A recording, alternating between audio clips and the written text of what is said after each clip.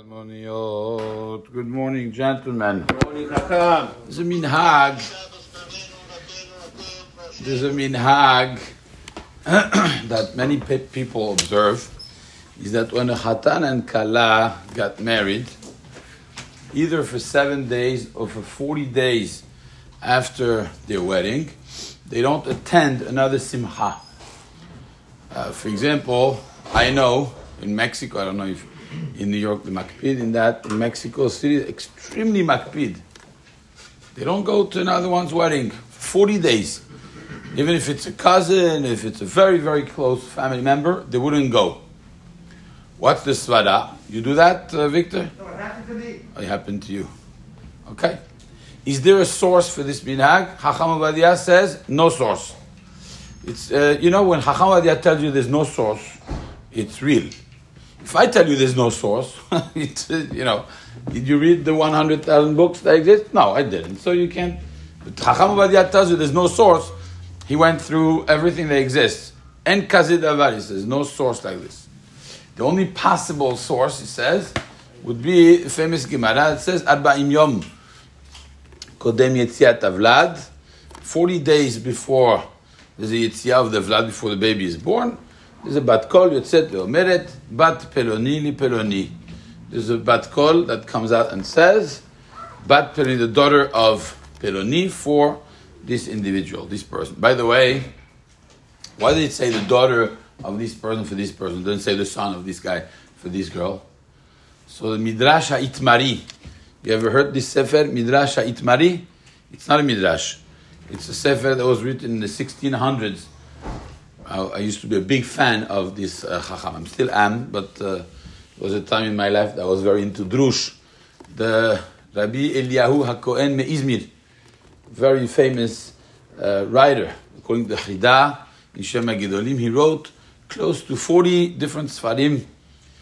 He's very famous for Shevet Musad, that we learned here for like 2 years.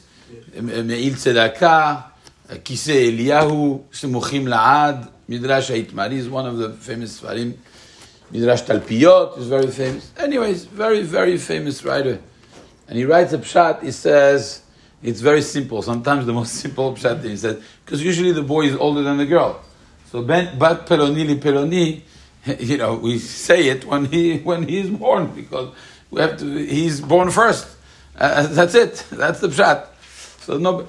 Anyways, the crossing of the mazalot 40 days before, so you wait 40 days, is a very weak connection to the minhag. Nothing to do with that. Another possibility has been said based on Rabbi Yehuda Hasid. Tzavaot Rabbi Yehuda Hasid that we discussed in the past few weeks. Rabbi Yehuda Hasid wrote Tzavaot. And there he says, 2 sisters should not get married the same day. The truth of the matter is that the Mordechai and the Samak also bring this concept, that 2 sisters should not get married the same day. But when the poskim discuss this fact, they say it's because en me'arevim simcha besimcha, because you shouldn't cross 2 simachot at the same time. And you know what we're talking about?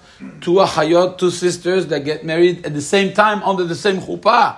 But let's say, now, some people, sometimes they get married fast. For example, in some places that they say no more weddings starting next week. You're going to see the last few days, everybody's trying to rush to make the weddings. Imagine one chuppah, a few chatanim kala together there. If it's 2 achayot, you shouldn't do that. But first of all, that's not a good source for that, because we're talking about 2 sisters. And number 2, we're talking about 2 at the same moment. The same moment of the chuppah. We're not talking, even if it's an hour later, it would be mutar according to all these chachamim, these rishonim and acharonim. Chacham Ovadia says there could be one more possibility, mishum ayin hara. When you see 2 young couples, one is still doing the Shua Berachot, for example, with another couple, a lot of simcha, a lot of mishum ayin hara, chasheshu. That we see that it's much more common. Again, why 40 days or a week? Each one according to the things. He says there's no source. Al pi halacha it's mutar. If somebody is choshesh mishum ayin hara, the 2 kalot, they exchange a pin from their hair and with that is sufficient, like changing things, and that, so therefore people who have this minhag, okay, but there's still a solution to that minhag. Sometimes it's very hurtful for somebody's best friend getting married, they can't do it. Chacham Ovadia said if you just exchange a little something from one person to the next, there would be no problem attending the other one's simcha.